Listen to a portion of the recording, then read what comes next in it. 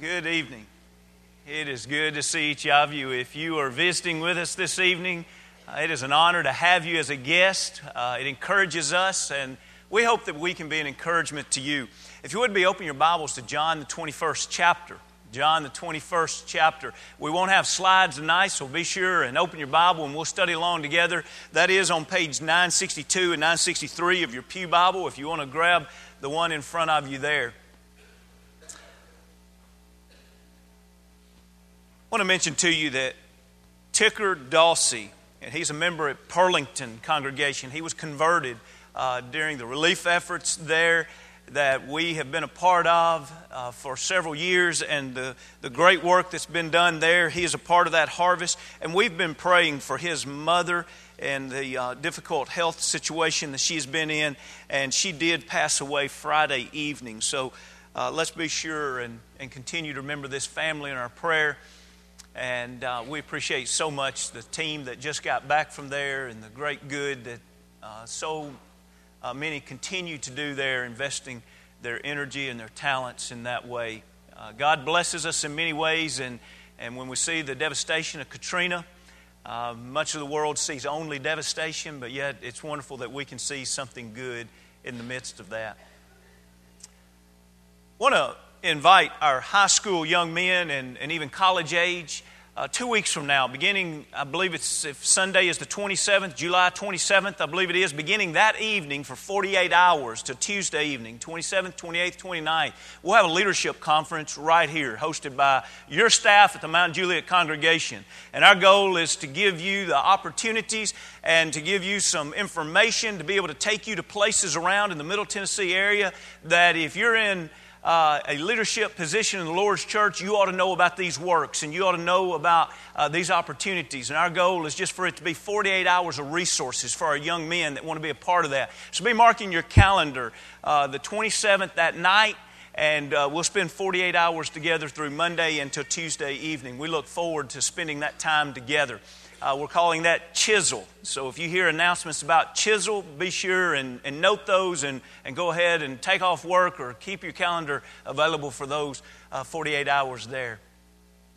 John 21, it's the third time after the resurrection that Jesus has appeared to the apostles. Most of the post-resurrection stories seem to place a strong emphasis upon saying, look, He's alive. This is Jesus. But yet, on this particular story, it seems obvious that that's not the emphasis at all. The emphasis here in John 21 seems to be upon Peter. You remember that it was Peter that denied Jesus 3 times. Now he's going to be asked by Jesus 3 times, do you love me? Now, as we think about that and then also just jump forward 50 days, we see that 50 days into the future, and not even, it would be 50 days after the death of Jesus Christ. So it's not even that many days from John 21. It's going to be Peter that stands up as the kind of natural leader of the apostles and preaches on the day of Pentecost and the great good that Peter did for the rest of his life. John 21 seems to be a very pivotal point. I got that word. Remember that from several weeks ago? It seems to be a very pivotal point where he was able, I believe, that we could look back and ask Peter, hey, what is it that were times in your lives that there was a huge impact made upon your life? I believe there would be several, but I believe one of those would be this night that as the day broke into morning, Jesus served Peter breakfast along with 7 disciples. And what a challenge. What a calling to commitment that Jesus offered to Peter that I hope will sober us all. And I hope it'll challenge us all that we will really learn perhaps the same message that Peter was able to learn on this occasion. When we look in John, the 21st chapter, you'll notice the 7 men are mentioned or described in the 2nd verse, and then we come to the 3rd verse. Remember, this is a time that it seems like Peter and the others are trying to find their way. He is alive, He is resurrected, but they're still not for certain what their ministry is at this point. The Holy Spirit has not been poured down upon them. Acts, the 2nd chapter, will come soon. And so finally, Peter goes back to what he knows best. And Peter says, I go a-fishing. And the other men, because he's a natural leader, The other men immediately say, well, I'll go fishing with you. And so they go out and they fish, but if you notice at the end of 3, they caught nothing. And so Jesus, but yet they don't know that it's Jesus. They're about 100 yards out into the water. Jesus comes and it's probably still dark. And they can't recognize at this point that it's Jesus, but they hear someone calling out, "Children," verse 5, "have you any food?" And they answered him, "No." And he said to them, "Cast the net on the right side of the boat and you'll find some." And so they cast their net, and when they began to draw it up, they were catching so many fish that verse 11 says there was 153 large fish.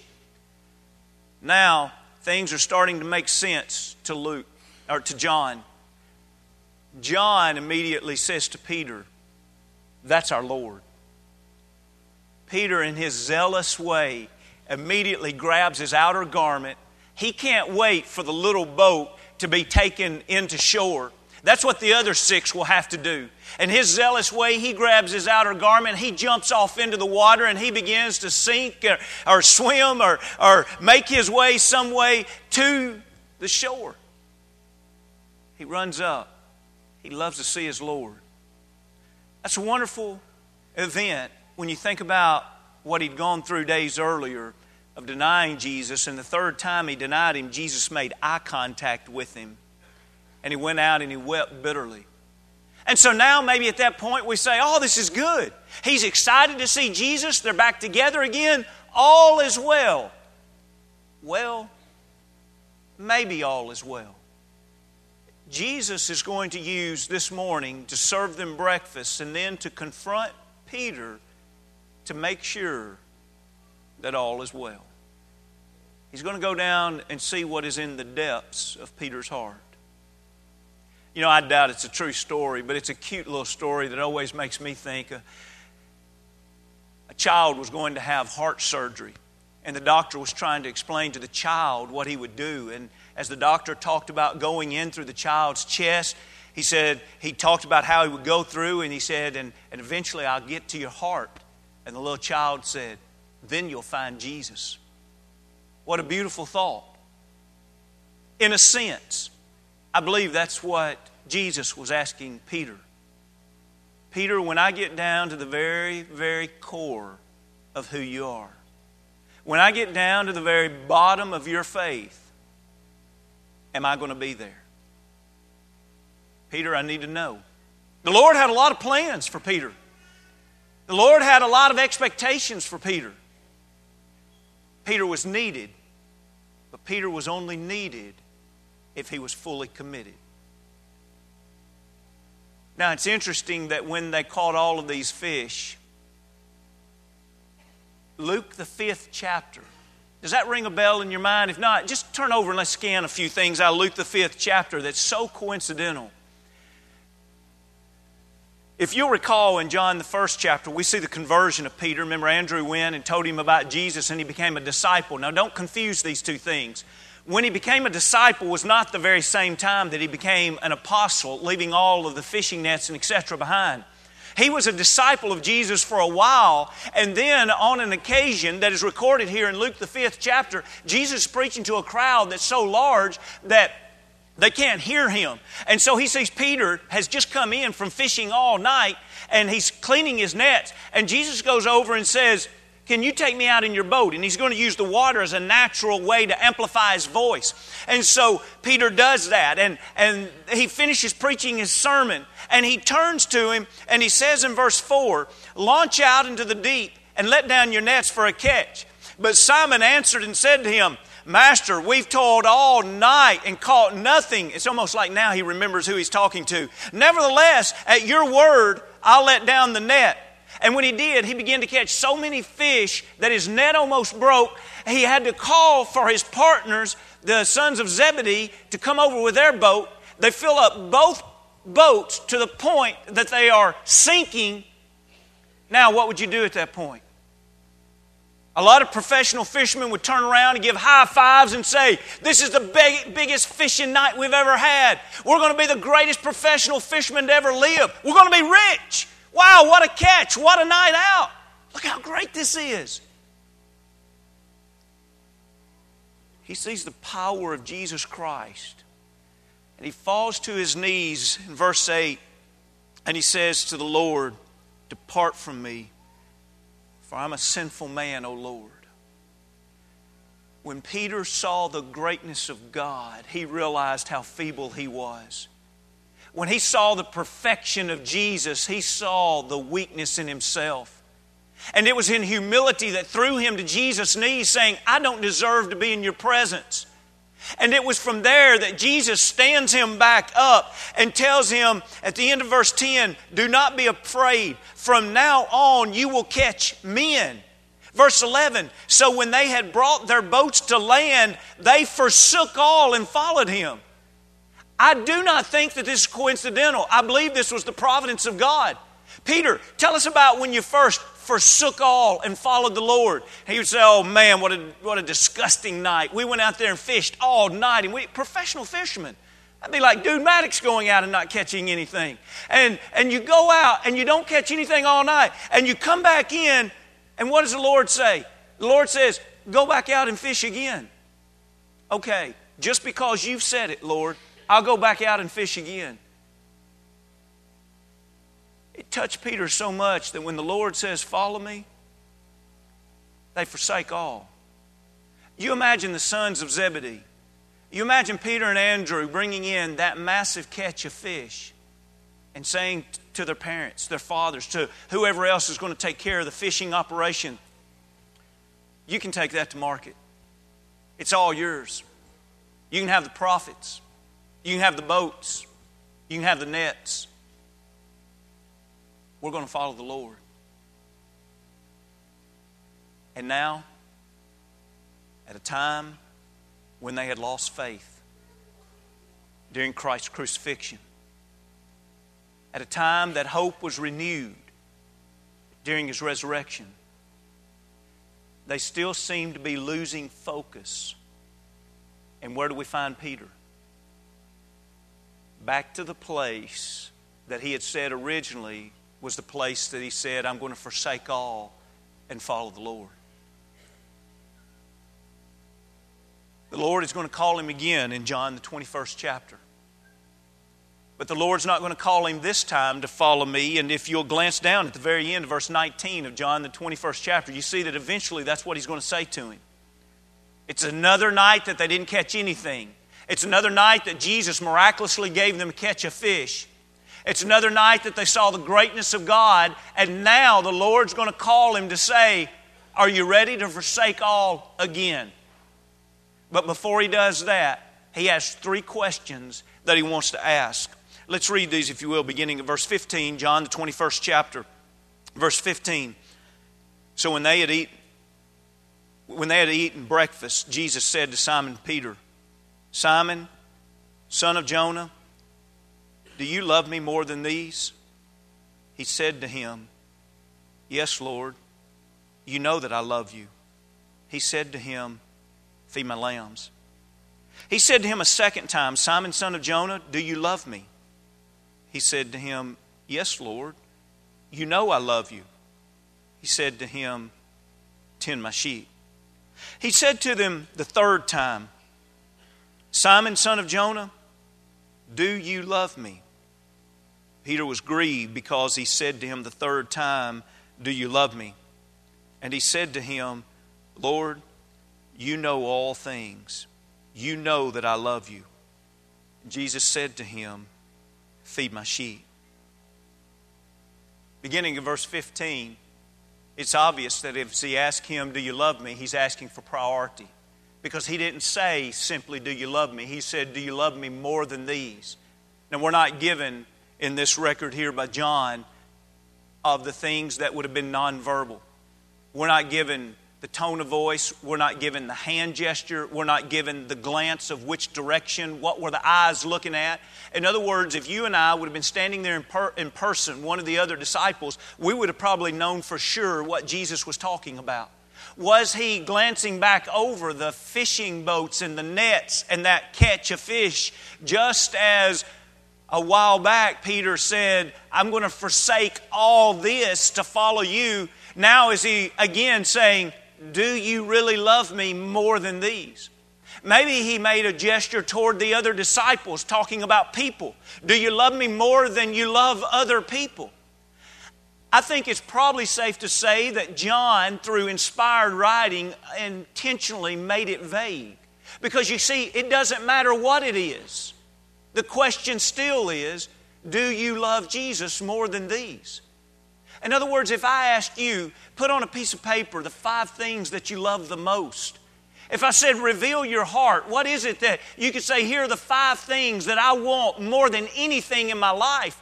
The question is, now can you say that the Lord is number 1?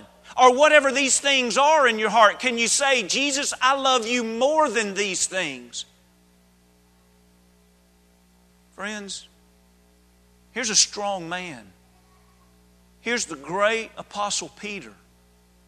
And the Lord is even questioning him about his priorities. If there's anyone here that thinks this idea of balancing priorities is easy, I don't think it's ever been easy. I think we see that great and faithful Christian men and women have always had to stop and give personal evaluations to say, are things in order? Do I really still today love Jesus more than these? Whatever the these may be. It's interesting that he talks about love. Do you love me more than these? You see, the relationship the Lord is looking for is one that has always begun, continued, and ended with love. What's the first and greatest commandment? Love the Lord thy God with all thy heart, soul, and mind. And when we think about the way that we are to serve, continue living, do you remember the love chapter in the Bible, 1 Corinthians, the 13th chapter? You remember the first 3 verses deal with the motive? And he talks about our abilities, and he speaks to those that were boasting of the fact the way they could speak in tongues, and that was a more important gift than anybody else's gift. And he uses probably an exaggeration here to make the point. He says, though you can speak in all the tongues of men, and even in the tongues of angels, we don't even know of any man ever speaking in the tongues of angels. But the point is, it doesn't matter what gift you have. If you practice that gift without love, he says, it is nothing. And then he talks about if you could know all the mysteries, if you could know everything of the Scripture, if you could have faith that could move mountains, but it is without love, he says, it is nothing. And then he says, if you took and sold all of your goods, imagine doing that, sold all of your goods and you gave it to the poor, you literally sold your house, you sold your clothing, you sold your possessions, you sold cashed out your CDs, and you went to inner city and you just started helping people. You say, the Lord's got to be pleased with this. And he says, whoa, wait a minute.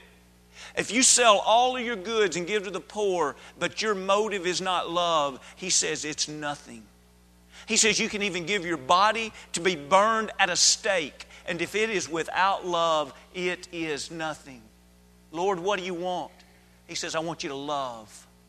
It's got to be the motive behind the relationship with the Lord. It's got to be the motive behind our life of service towards the Lord. He says, I want you to love me. Tonight I want to ask you, what do you love? Do you love religion? Do you love your brothers and sisters in Christ? Do you love anything more than you love Jesus? Friends, if we have a pure religion, it's wonderful to love it. And we have wonderful brothers and sisters in Christ, and we ought to love each other. But friends, what brings you here tonight? If it were just you coming, would you come to pour out your heart of worship to God because you love God that much? God wants to know, do you love me more than anything? But then the second time in verse 16 he asks about the love. Notice he doesn't place it on a priority here. He doesn't say more than these in verse 16. He just says or asks, do you love me? Now notice, the first 2 times that Jesus asked this, he's using the word agape. This is the same word that just the same night that Jesus was arrested, the same night that Peter denied Jesus, it was that same night that Jesus helped them understand that word love. He said to them in John the 14th chapter and verse 15, if you love me, keep my commandments. You see, Peter hadn't done so good lately. He didn't keep the will of the Lord. He denied the Lord. He not only wants to know from Peter, would you say you love me more than all these? But I want to ask you this. Do you have a submissive love for me? Do you have a love that says, I'll obey you? I will keep your will.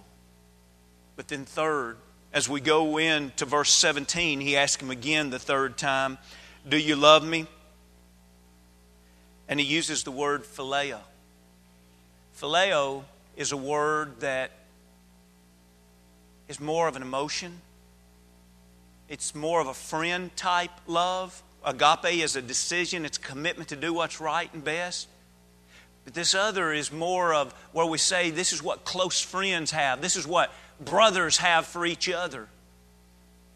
You see, with this, we might think about loyalty. We might think about the idea, do you have my back? Will you stand with me? And notice it's this third time with Jesus asking for the third time, but then changing around and using the word that would perhaps describe loyalty that literally causes Peter to grieve. It doesn't tell us here is he shedding tears, but most likely Peter at least has tears in his eyes or maybe even now tears coming down his cheeks. And the Lord is just simply saying, I just want to know, are you going to be my friend? Can you imagine how Jesus might have felt? You remember, Peter, it wasn't that long ago you turned your back on me. It wasn't that long ago that you said you weren't one of mine. I just want to make sure that now your loyalty is genuine. It is committed. Each time when Peter would give the response, yes, Lord, you know I love you. Each time the Lord would call him to service. Notice there at the end of 15, feed my lambs. End of 16, tend my sheep. The end of 17, feed my sheep. The lambs are the young converts in the Lord's flock. The sheep are the mature ones. Each time he's saying feed, give them the nutrients that they need, give them the teachings of the Word of God. Sometimes he says shepherd. In other words, help look over them, help have a care and a responsibility for their soul. But you see, the point becomes obvious. Anyone who is wholly committed to God, God gives them responsibility to serve. There's no such thing as a person that says, I'm wholly committed to God, but I just really don't take the time to serve. Committed folks are given the responsibility to serve. Now, friends, I don't mean to paint a picture of kicking a man when he's down. But I do want us to understand how I think the Scriptures teaches this night unfolded. You got a man that was so excited to see Jesus as those morning hours broke out that he jumped out of a boat and made his way through the water to see him. And Jesus does greet him. He does feed him breakfast. But you know, you don't see that jolliness with Jesus at this point. Instead, you see a man driving a grown man almost to tears as he says, I'm going to ask you some hard questions.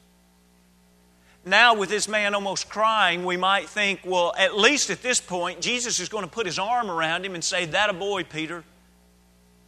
Read verse 18. Please imagine how this must have been at this point. I want to suggest to you, and this is just mere speculation to try to get the mood of what might have been happening. I can imagine that the other disciples and apostles sitting around, I can imagine that when he first asked Peter, do you love me? I can imagine almost like the fork dropping out of their hand and they're kind of glancing at each other and they're thinking in their mind, oh, we heard about Peter denying. Oh boy, I didn't expect Jesus to put him on the spot like that. And then you can imagine the second time Jesus asked him, you can imagine that they start feeling the tension. And I can just almost imagine in my mind, by the third time Jesus asked Peter, all of the disciples are just sitting around staring at the ground. It had to be a tough moment. And then he follows with this. 18. Most assuredly, I say to you, when you were younger, you girded yourself and walked where you wished, but when you are old, you will stretch out your hands, and another will gird you and carry where you do not wish. This he spoke, signifying by what death he would glorify God. Notice how that verse begins, most assuredly. Peter, I saw the way you jumped out of that boat. I've seen your zeal. I've seen the way you've carried yourself wherever you wanted to go. Now I want to ask you something. Are you going to be willing to follow me? Do you love me enough that whenever it comes to days that your freedom's taken away and you can't even dress yourself the way you want to be dressed and you can't even have the mobility that you want, but others are going to have to offer you that mobility? Maybe it's because he's being bound. Just put it this way, Peter. I want to know, are you willing to be crucified? Peter, I'm not asking you in the sense that it might happen. Peter, I'm saying to you right now, if you become and stay committed a follower of me, most assuredly,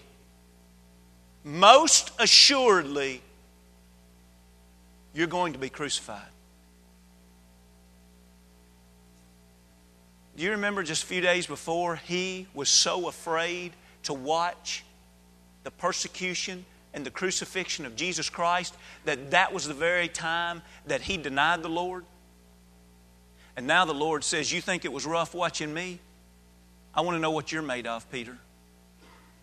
I want to know if now you're willing to commit to me, knowing that the very scene that caused you to turn away from me will be the very same scene of which you'll die.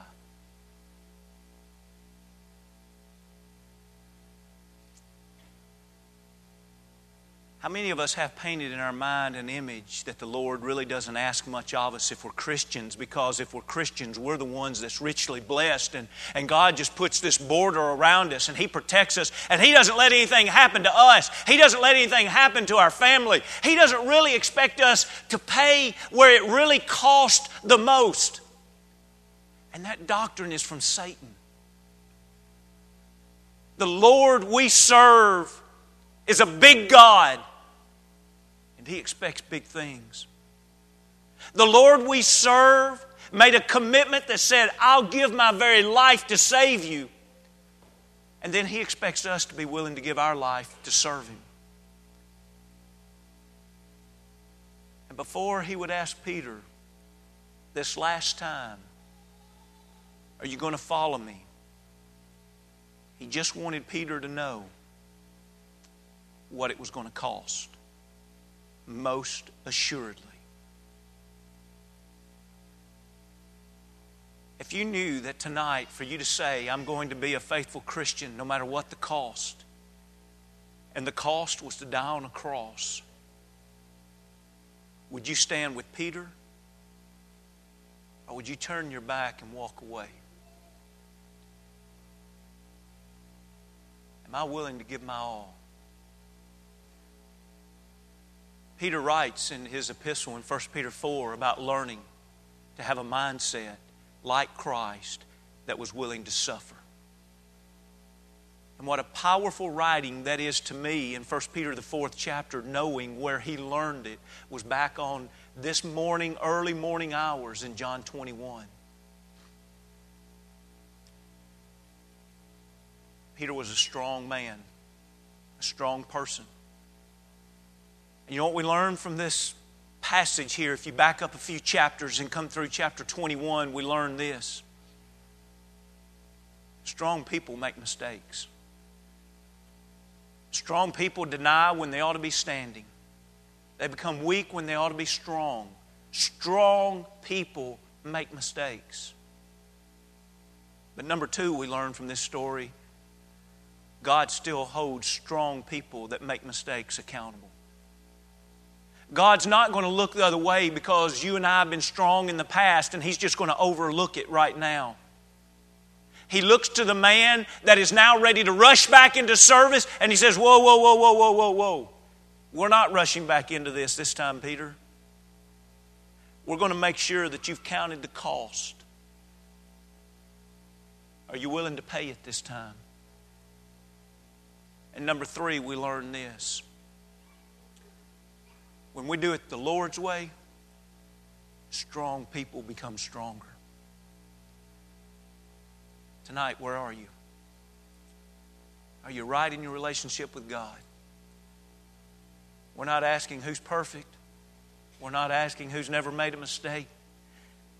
We're just extending the Lord's invitation to say, let's all leave here saying, Lord, I will give my all to follow you. I love you more than anything. I love you with a submissive obedience. I want to be loyal to you. Yes, most assuredly, I want to be yours. If you've never been baptized into Christ, or if you need to return and come home, if we can help you in any way, come as we stand as we sing.